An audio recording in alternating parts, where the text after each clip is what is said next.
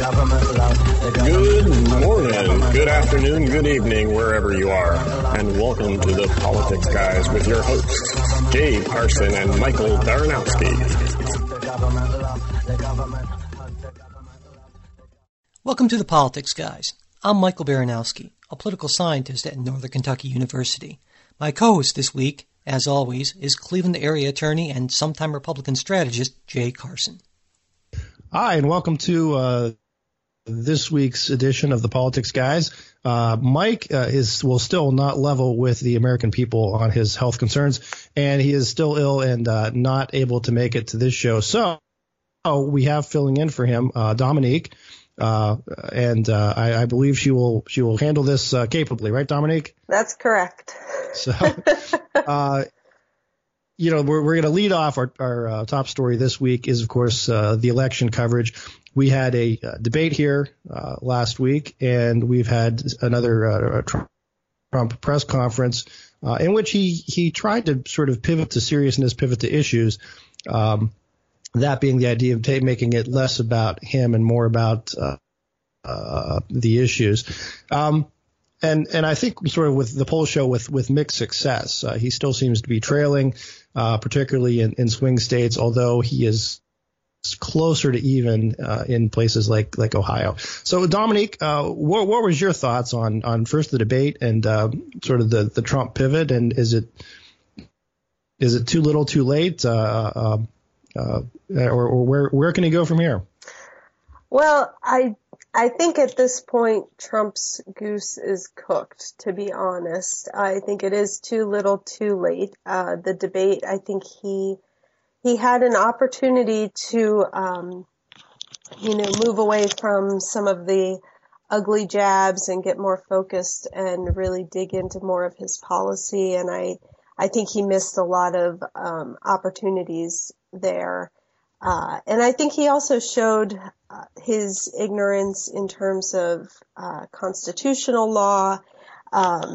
His jabs are just getting old, I think, to the American people, except for his hardcore sort of supporters. He had a lot of chances to talk about, some of the ways that he would be bringing manufacturing jobs back. His ideas on abortion, I think, were sort of a turnoff to a lot of women. And then, of course, we had the "what a nasty woman" quote, which I don't know your thoughts on it, but I found to be particularly well, I think on that, that is Trump being Trump, and I think it plays to his base. It plays to certain people who don't like Hillary, and then there is and I'll say it, and we'll probably get some heat from this, a shrillness factor. That said, when you are a Trump and your probably biggest demographic that you're having problems with is women, you ought not to go and say that. So to me, a lot of the Trump thing, it reminds me of what the composer Rossini said about Richard Wagner's work is that it has some great moments, but some awful half hours. And Trump is sort of like that in the debates. He'll have an answer and you'll say, wow, okay, this is, whether you agree or not with the policy he's espousing, you can say, okay, this is a cogent, forceful answer expressing the policy. And then, within moments he'll wander off into something else. And again, it's sort of, he sort of stays on message early in these debates. And,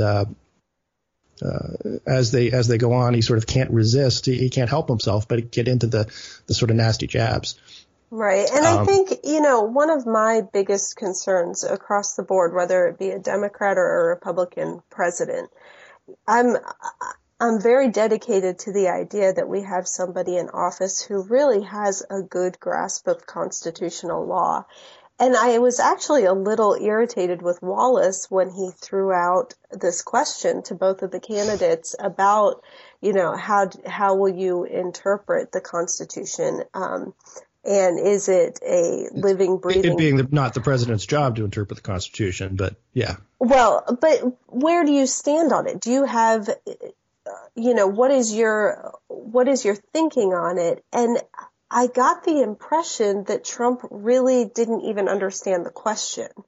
And I was sort of taken aback by that, and felt like if you don't have a grasp of that, then I'm alarmed at the idea of you being in the presidency. Yeah. And I'll tell you that is, I've gone back and forth as most listeners know with Trump, because there's always a part of me that says, listen, this guy is, he went to Ivy League business schools. He's been in the public sphere. He's run with sort of the fast crowd, and had a fair measure of success. And you'd have to think he would have this sort of understanding of what goes on and how the republic works. And I go back and forth of, is this sort of just for show? He's not buying into this. He's not going to give some sort of egghead kind of answer. Or he just doesn't know. And it's a head scratcher, because I would have to think that he'd have a better, clear understanding of where he's coming from. But that also might go back just to message discipline or discipline in general. That is he preparing enough? Is he focusing? I mean, it's tough to be on the spot and come up with answers, and there needs to be some sort of practice in there. But there doesn't have to be a whole lot of practice, if you know what I mean. Right. It's sort of, like you said, it's sort of the idea that that's a question that you ought to expect that sometime in a presidential campaign you'll be asked, and you ought to have an answer prepared. And it seems that he didn't. Right. And I mean, being able to decide whether you believe the Constitution is a living, breathing document, or it's, it should be interpreted based on the founding fathers, is something you should have a good answer to by the third year of law school, right? I mean, he's running for president, and he's offered this question. Typically you get a good answer, as you're going into law school. Right. On that, and again, I think you and I would probably come up with different answers on that, or to varying degrees. But like you said, you understand the question and can articulate a response. Something else on that happened last week, of course, was the Al Smith dinner, and it's a sort of a fun, almost, I don't want to say like the press club dinner where it's all just joking, but the idea is self-deprecating, sort of good humor. The candidates appear before it's a Catholic organization, and sort of trade some good-natured barbs. But the idea is just to show we're all together and so forth. And this year's was really took sort of a dark turn, and on both fronts. Right. For example, Hillary suggesting that Trump was having problems with his teleprompter because he was trying to translate it from the Russian. There were a couple funny bits. I would say Trump's thing about Hillary didn't get the invitation because it came through email, and I'm trying to think. I think Hillary's best shot, which again I think was funny but not, and I'm trying to maybe you can help me out here. Oh man, I can tell you one of my favorite shots that he sort of let out over the bow was when he said, Hillary bumped into me and she said, "Pardon me," and I looked at her and said, "We'll talk after the election." That is good. That's good. That's good. That made me chuckle, and it watching it was like you almost saw this human side of Trump, and what was a little bit too awkward for me was the fact that for the first time he completely stayed on cue. He read his cards, and he was saying, and you could tell he was reading. Oh yeah, absolutely. And people are booing, and he's going, we're just having some laughs. And people are not laughing. And I was going, if there was ever a moment to kind of sidestep what's on your cards and acknowledge what's actually happening. Maybe now would be it. But he didn't seem to, take that cue. But it did get a little bit, darker than usual. And you can tell that the two of them just really do not, care for each other. And I think that's one of the things that's bothered me so much about this election. Going back to John McCain, when he was asked, about Obama being Muslim, and he immediately said, Obama is an upstanding man. Yeah. He's a Christian. There are times in the past. Right. He's an American who I respect, and we have disagreements on policy issues. Yeah. Right. And, I'm excited to have an election where we're back to that, to be honest, instead of two people who seem like they just actually hate each other. But I do think from the debate, one thing that I thought was very interesting and gave me an idea of just how little Trump understands the female vote was his quip about calling Hillary such a nasty woman.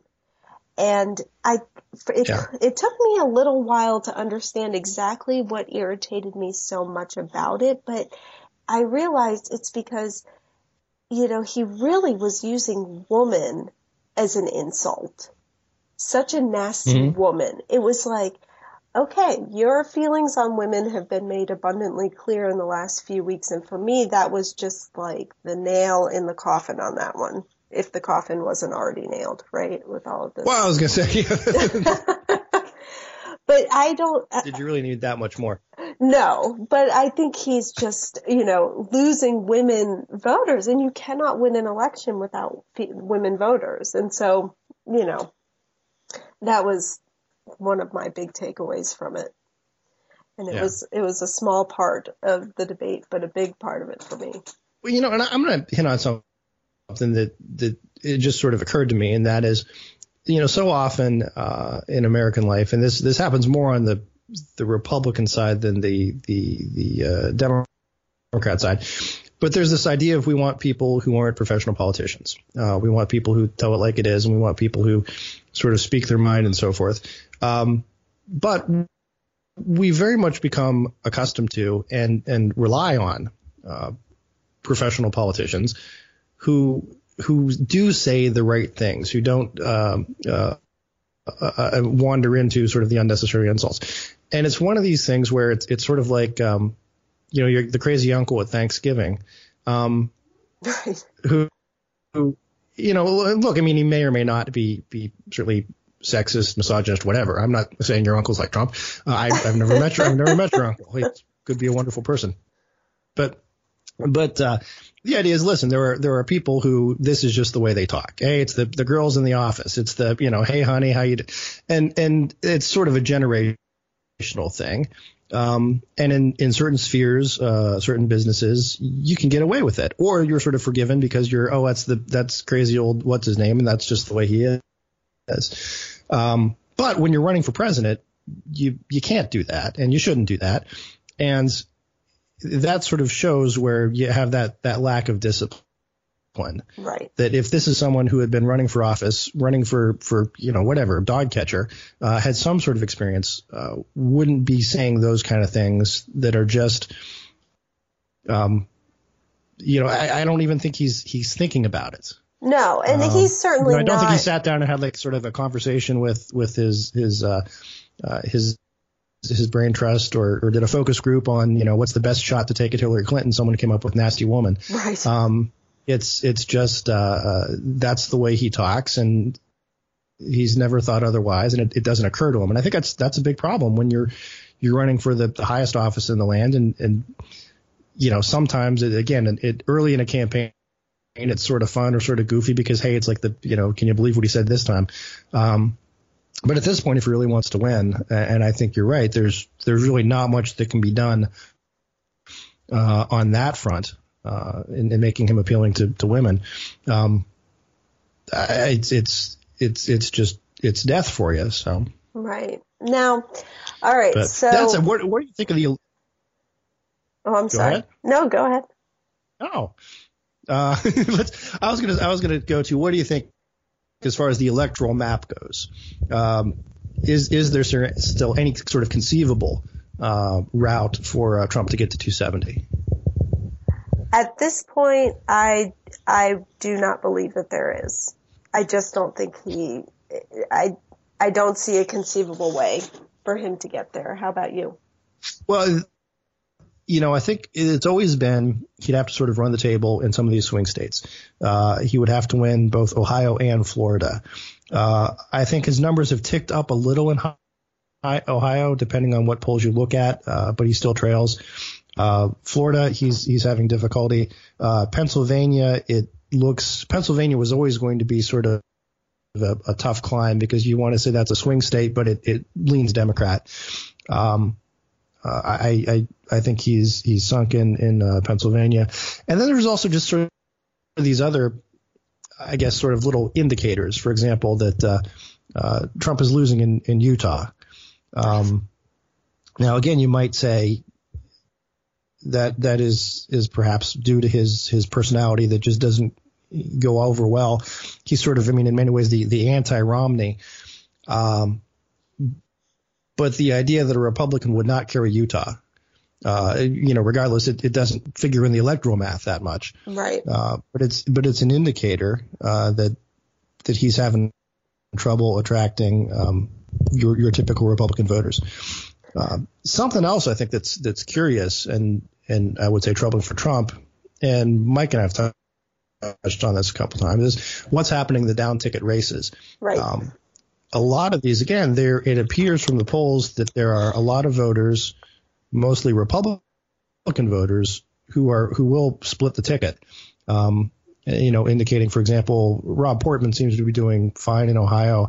John McCain seems to be doing fine in Arizona. I think the polls show Rubio is probably going to be okay in Florida.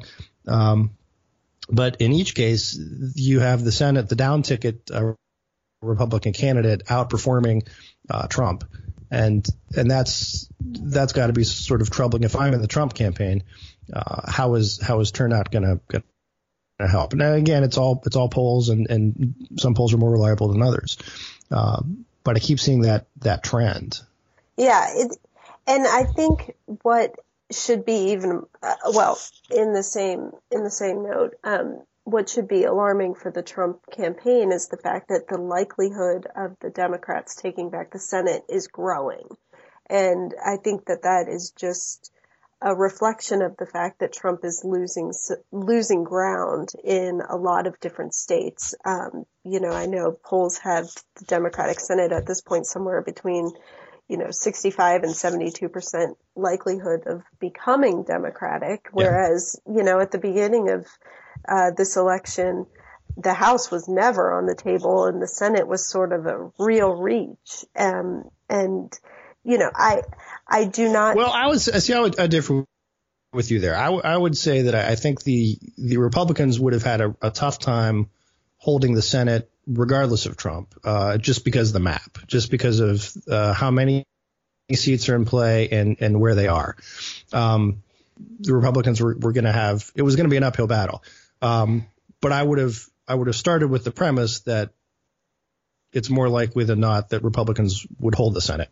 And now I think that has sort of flipped because of Trump. So now, do you think that there's any way that the Democrats will take the House?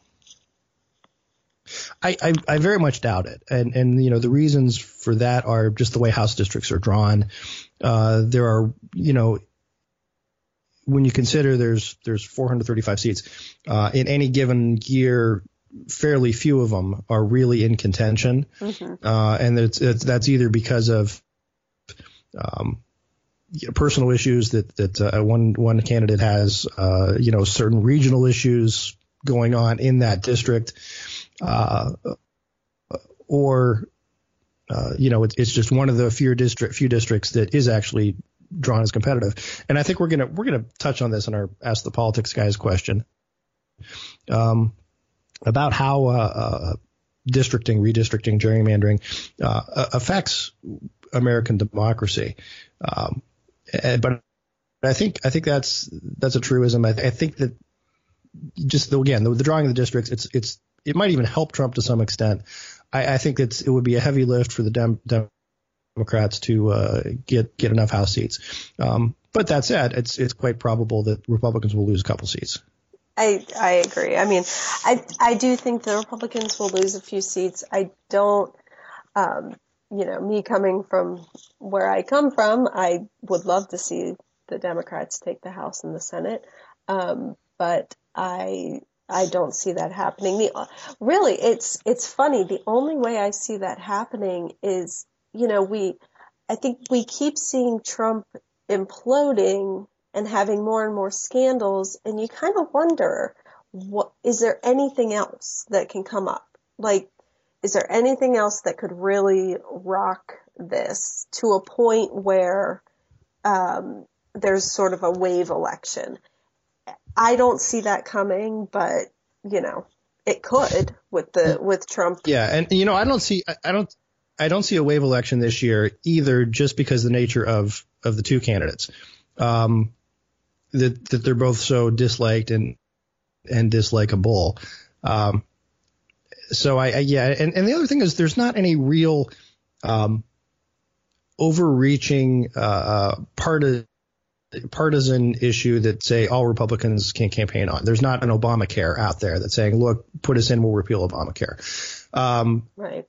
Nor is it, for example, in 2008, where you have a huge economic downturn, and there's an uprising of, we just need, clean sweep, change everything. So I don't see that. This is in a lot of ways a little bit like the Dukakis Bush election of 88, where there aren't that many real issues that are in play. It's more personality, and in that case, it was sort of a Bush referendum on a Reagan third term.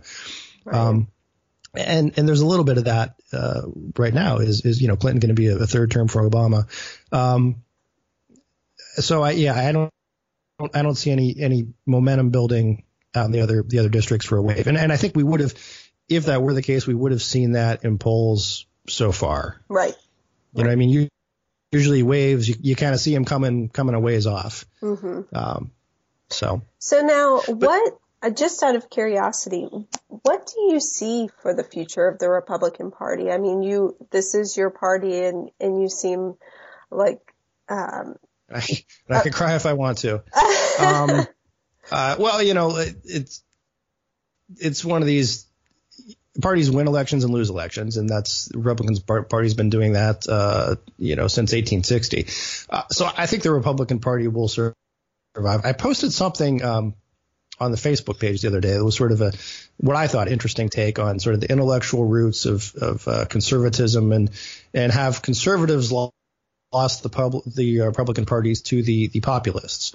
Mm-hmm. And that's I think something that's going to be interesting is now they're a populist movement or a populist I guess establishment, even if you will, in the Republican Party that wasn't there before.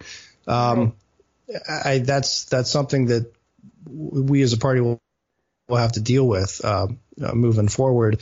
And the funny thing with populist movements, it's always kind of there, but you haven't really had a leader to be the head of that. And Trump is at this point sort of stepped in. I mean, Ross Perot sort of did that with his third party bit back in the early 90s, but it didn't really pick up any steam. So I think it remains to be seen. I think the establishment is still in control, and that's why we call them the establishment. In control, I guess I shouldn't say in control, or we wouldn't have had a Trump nomination. But for example, I mean, Paul Ryan, Mitch McConnell, those type folks are still seen as the party leaders. I don't see there being enough support to change that, at least in the near term. And some of that will depend on how Trump does. If he loses badly, I think the empire will sort of strike back and say, look, we're the establishment. establishment, we told you this was a bad idea, and now look where we are. If Trump does sort of well, then there will be that sort of idea of, hey, let's give it another try, or maybe split in a third, take a third party run. But we will see. So we'll moving on from beyond electoral politics, which we've got so much of. In the news was the announcement from the International Association of Police Chiefs issuing essentially an apology for the ill treatment of minorities, sort of broadly in broad historical context. And this was something that is a little unusual. Well, I shouldn't say it's a little unusual. It's really unusual. I don't think it's ever happened before at all. But what do you think is coming from the left, Dominique, as far as this sort of apology? Is it helpful? Is it hurtful? Is it just sort of a little PR blip? Well, I think it's much more than a PR blip, and I think it's crucial to start the conversation. The Black Lives Matter movement has been growing, and one of the things that we've seen is we've heard communities of color saying the police are policing us in a way that we find intolerable.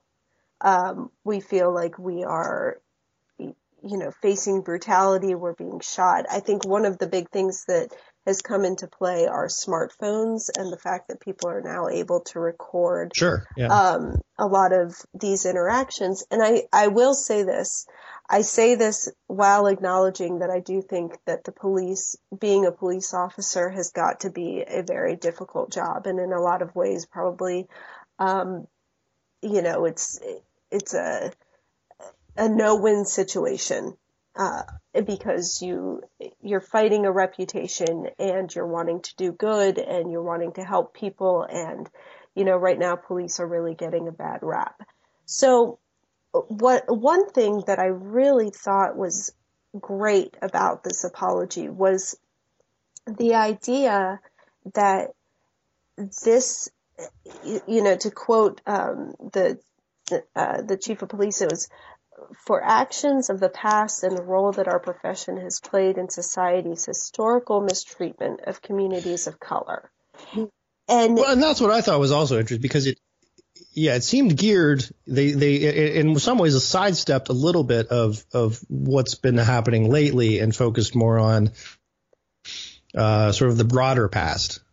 Yeah, and I think that that's good, but I think in citing that, and then he went on to say,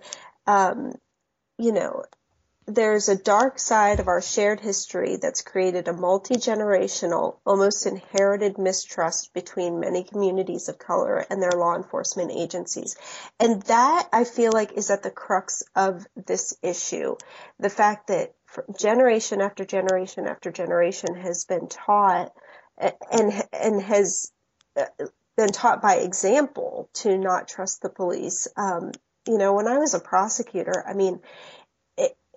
one thing that was very difficult was getting people to come in and testify. No matter what happened, people did not want to testify against each other. There was just a general mistrust of the police and prosecutors in general. And so I think that this is important in that it says, look, we have to take some of this responsibility. We want to legitimize what your complaints are, and we need to make some changes. And that can't just be coming from the Black Lives Matter movement. It can't be just, demanded. There has to be some return. So I'm hopeful that we can change the way that, people are being policed. I am hopeful eternally. Yeah. Well, my take on this, and I start from a place where I'm not a big fan of the historical apology, just for a lot of reasons. Okay. It's, I don't know. So often to me, it seems to refresh our grievances rather than to put them aside. That said, I think by doing what they did, framing it in those terms, it does open the door for a conversation. I'm less hopeful that it makes a big difference in the long term, but it's a start. My take on the Black Lives Matter, and Mike and I have talked about this on a number of shows, is my view of this is largely that there is not is there an inherent racism that's driving all this? I would say in most cases, no. If you look at the shootings that we've had over the past 2 years, police killings, I think you need to look at them based on their individual facts. There may be some which are, if not racially motivated, then racially tinged. For example, that just it's an inherent unconscious even bias, and the responses for that are better training, better screening, that sort of thing. But so I understand that the police chiefs don't want to give credence to situations where there may have been justified shootings, but at the same time open the conversation. So I think it's okay. I think Mike was probably thinking that I would be infuriated by it, but like I said, historical apologies are always a little weak, sort of apologizing for what your grandfathers did or didn't do. Well, I think, the conversation is important. Well, when it comes to historical apologies, I see where you're coming from, but I also think I rarely think it's a bad thing for people in a position of power to say, in the past, this power has been used to mistreat a certain group of people. And for that, we are sorry that this happened. Yeah. And my response, and the reason I don't like them, is it's because it usually comes, the historical apology usually comes with and so what are you going to do for us now? That's what's, I think so often, you've got groups out there who will use historical grievances, to extract some sort of political advantage right now.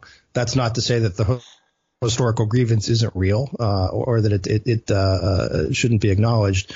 But, let's also be realistic. And we had, this is, and again, I don't want to diminish, the one issue talking about, police killings, which I think is big, is tremendous. Any sort of abuse of state power is something that ought to be, viewed very, very, in a very harsh light. I mean, we need to take a look and make sure people aren't. But, for example, as you know, I'm a Cleveland Indians fan, and there was a Native American activist in Canada who last week during the playoffs sought an injunction from a Canadian court to prevent the Cleveland Indians from wearing their uniforms, anything that would say Indians, any of the Chief Wahoo logo. And also wanted the broadcasters to be prohibited from saying the word Indians. I mean, that's sort of, to me, nonsense. That's not to say that American Indians weren't mistreated horribly. But again, that's sort of why I'm not crazy about the historical apology idea. Well, I think that I just want to get in my Indians. And congratulations, although I will be rooting for the Cubs. I think that a historical apology falls flat in a lot of ways, but the reason I think this one didn't is because it acknowledged the fact that there is this multi-generational mistrust, and it ended with it almost felt like a call to action, like, okay, this is not what's going to end police brutality. This is not what's going to end communities of color and white communities are policed differently.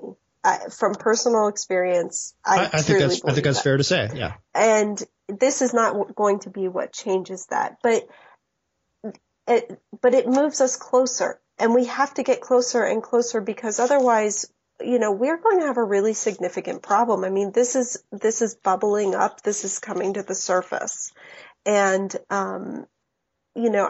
I want this to be handled peacefully, right? You want this problem to be solved peacefully. And so I think that this helps. I think it's a good start. That's where I fall on it. All right. Well, I think next we're gonna move on to our listener mail. And this week we have a letter from Chris here in Ohio, who was really jumping on the bandwagon after my presidential platform announcement last week. He says, "Hi guys, poor graduate student in Ohio here and longtime listener. I felt that after hearing Jay's presidential platform that I just had to donate. I'm a past libertarian who will unfortunately be voting Democratic in this year's election. I found myself agreeing with several of Jay's broad stroke points, mitigating regulation, role of judges, and the free trade. I especially liked his line about promoting peace through trade and focusing American labor on products, services America is best suited to providing. I felt that he was lacking, in two areas, though, social issues and climate change. Other than being pro-gay marriage, what are Jay's public stances on other social issues like abortion and gender equality? And what about climate change? He also asked if we can name some folks who would hold that same sort of what we'd say social liberalism and fiscal conservatism, or some other fiscally conservative Democrats. He says, thanks, guys, and please don't ever stop making this podcast. Well, thank you, Chris. I am flattered that you listened and you like the platform. I guess the best way to answer is, in a lot of ways, I am I wouldn't say I'm a social liberal, but maybe I'm a social libertarian. That meaning I don't endorse that we ought to have a wide social change, but I appreciate and respect everybody's right to do their own thing to the extent it doesn't harm anyone else on those issues. So that's, for example, gay marriage. I'm for gay marriage. Now, when you say I think the letter said totally pro gay marriage. I don't know that that's accurate. I'm not out marching. I wasn't out marching. But if you asked me, where do you stand on it? I'd say, well, I'm okay with it. In terms of other social issues, I am pro-life, and very much so. That said, I'm also pro-Constitution, and my pro-life views are measured by what is legally permissible under the Constitution, and the other big piece of this is just again the way I look at the world, and I think others like me do, is as a conservative, if you want to say libertarian/conservative, I believe that the government has caused a whole lot of problems, a lot of the disruptions to the social fabric that we've seen in the last 50 years. A lot of them have been brought by the government. A lot of it has been wrought just by technology, just by other changes. But just because the government messes something up doesn't mean it's necessarily the best entity to fix it. So, for example, while I say I'm pro-life, I think the better way to pursue that cause is in not through our government, but through our other institutions, through our churches, through promoting adoption, through promoting contraception. And I would probably differ from some doctrinaire conservative Christians on that. But to me, that's the bigger piece of it. I am conservative to that extent on those social issues, but the way you address them, I think, is not through more government regulation.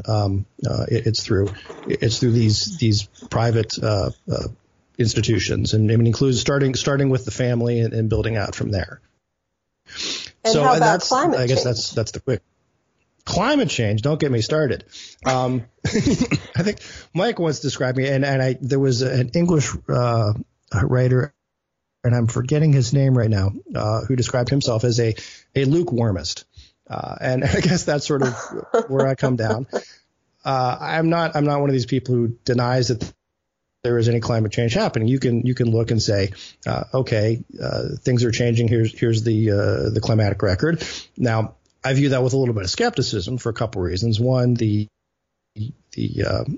situation where the East Anglia data, which was destroyed, which is just incredibly troubling to me that any scientist would destroy data, after it was adjusted.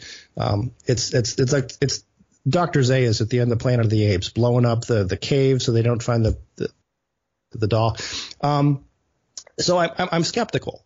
I'm also skeptical in terms of the resources we have, assuming to some extent that climate change is man-made. And I'm not denying that can be happening, but you have to look at what can we do about it from practical political standpoints. Unless you've got some real enforcement mechanisms to ensure that other countries aren't going to be cheating when we make a climate change agreement, it's not going to be that useful. And even in the long term, it may or may not be that useful based on the cost benefit analysis of you take, billions, perhaps trillions of dollars out of the economy to combat climate change, and maybe you change, the temperature 100 years from now by a degree or so.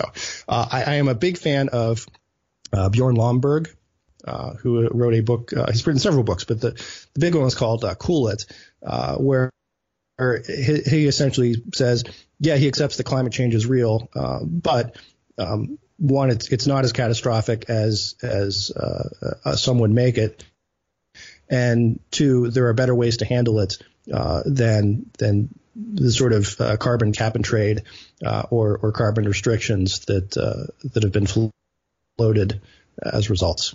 So that's the quick answer. Is Dominic, you can tear into that, I suppose, if you want, but I mean, all I hear you saying, Jay, is that you don't care that polar bears are just drowning.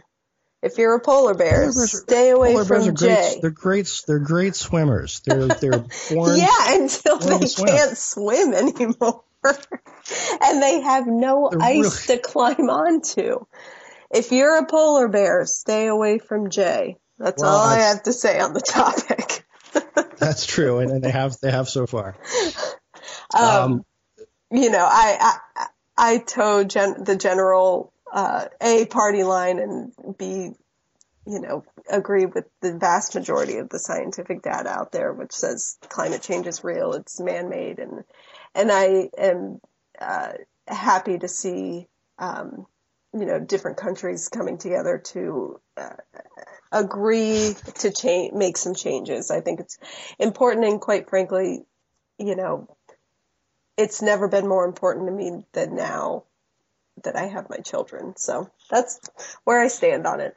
Okay. Well, fair enough. Well, regardless, and again, we didn't mean to leave Dominic out of this listener mail question, but it was more directed to me.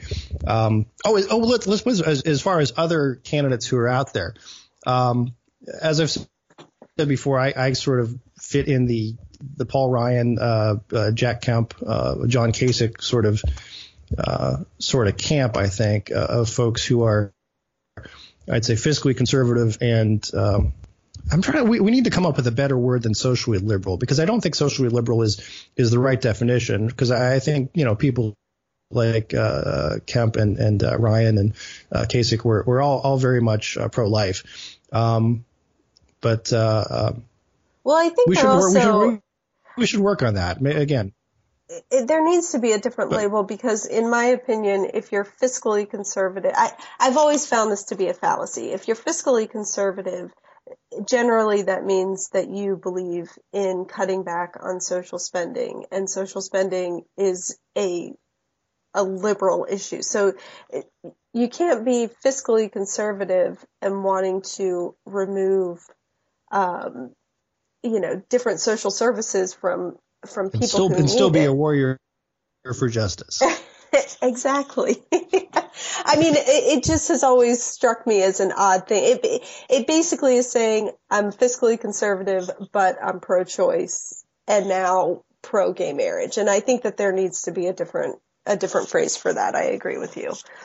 What do you think on the Democrat side? Who do you see out there who would be well, we'll still use the terminology that we have, fiscally conservative, because we just haven't come up with anything else yet. Fiscally conservative, but socially liberal Democrats. One that comes to mind is Hillary Clinton. I have always found her to be right of center in her position in the left. I think that's not a bad comparison. Again, she has been, in my view, okay on trade. I wouldn't say she's fiscally conservative, but there's a sense of, I don't know, not a socialist. There's sort of a sense that, at the end of the day, there still has to be some sort of balancing, and there's still has to be real money. It's not just everything for free. And when you look at where Bernie Sanders came in, and, I think he's really pulled her to the left of where she was when she started her election campaign. And so, I think her positions will kind of even out a little bit. They'll swing a little bit more to the conservative side. Yeah, I mean, governing is different than running for office, obviously. Probably the biggest example I can think of Democrats who were to some extent fiscally conservative would be Bill Clinton. He signed NAFTA, essentially campaign pushed for NAFTA. All that's, I wouldn't say consider that fiscally conservative, but it's still the idea of more trade as opposed to protectionism. And he signed welfare reform, and with the help of and perhaps at the insistence of people like John Kasich, who was the budget chairman, he had a balanced budget for a couple of years. Now, would Bill Clinton have been more of a free spender if he didn't have that Republican Congress reining him in? Well, almost certainly. But I think you can say that he would fall in that camp, and I don't know how many others are out there like that. Before we go to our next story, we also would like to thank Chris for his financial support. We really appreciate it. If you're interested in supporting the show financially, you can do what Chris did. Go to politicsguys.com, that's one word, and click on the PayPal donation link we've got set up there. We'd really appreciate it. We also have some special rewards for our listeners and supporters, which you can check out by clicking on the listener rewards link on our site. And as always, it would be a big help if you could spread the word about the show by subscribing, sharing, and retweeting our new show posts on Facebook and Twitter, and leaving reviews and ratings of the show on iTunes. All right. On to the Supreme Court, Jay, and specifically John McCain stating that the Republicans must hold on to the Senate so they can block any of Clinton's Supreme Court nominations. What are your thoughts on these statements? Well, I think maybe McCain is speaking in campaign mode. Certainly, it's a good thing to play that up. That's probably the best issue Republicans have this year. Is we need a Republican Senate. Not to block any nominee, because I don't think that's not realistic. We're not just going to say, no, there can be no nominee, but you want a Republican Senate, if you're Republican, in order to make sure that the nominees that would eventually be appointed are people who conservatives can at least live with, can at least tolerate. So are you saying he's misquoted here? Because he specifically said blocking any of Clinton's... I'm not saying he's misquoted. I'm saying he misspoke, or perhaps he was using sort of shorthand, the idea of we're going to block her nominations. Look, it's there's also, and the other thing is sort of funny. There's a little bit of a implied outcome in what McCain's saying. As to why, and that doesn't bode well for Trump. No, I think that's sort of standard talk. I think maybe he overstated it by saying block all nominations, because clearly that won't happen. And I was on the record earlier saying I think that the Senate should have given Merrick Garland hearings for the very reason of playing up that issue, playing up the hey, this is why this is important. But they didn't listen to me. So no, I think look, McCain's talking campaign mode. He's trying to hold the Senate, and that's the sort of things that you say. I don't think there is a real possibility that the Senate would block all nominations. Well, I think, but they might block some, as for example, the Democrats did with Robert Bork, and they ended up with Kennedy. Right. So, I mean, I have no issue with the Senate. That was a good trade on their part. Blocking nominations. It's their job. I just find the Merrick Garland issue to be so unprecedented, and I think it's such a reflection of how divisive. And there's just such a lack of any interest in working together for the spirit, just in the spirit of the way our government generally works. I find that to be fairly disheartening. And I also believe that the Republicans kind of shot themselves in the foot on that one because, if there's one thing that I hear Democrats over and over say, there are two things that I hear. Number one, we cannot have Trump in office. He's unfit. And number two, we have to focus on the Supreme Court nominations. And I know plenty of Bernie supporters who generally would not be voting for Hillary, but the Supreme Court is such a big deal. And, the Merrick Garland issue has people fired up. The audacity of the Senate to just decide, hey, we're just not going to look at this, Sure. Has people feeling like, okay, well then you need to be removed and we need to get people in who will. And I don't think that will fare well for Republicans. No, I think that's being used in some states. Yeah, you haven't seen much of it. I haven't seen much of it in Ohio, but I think in other Senate races it is being played up more. No, I think McCain just overstated it. There will be hearings, and you're right. There is to some extent a duty of the opposition party to kind of hold the other side's feet to the fire on these things. But we will wait and see what happens. So that's it for our show this week, and we want to thank Dominique for sitting in and wish Mike a speedy recovery. We expect he'll be back next week. And we hope you will be too. Remember, please share and rate our podcast, and we will talk to you next week.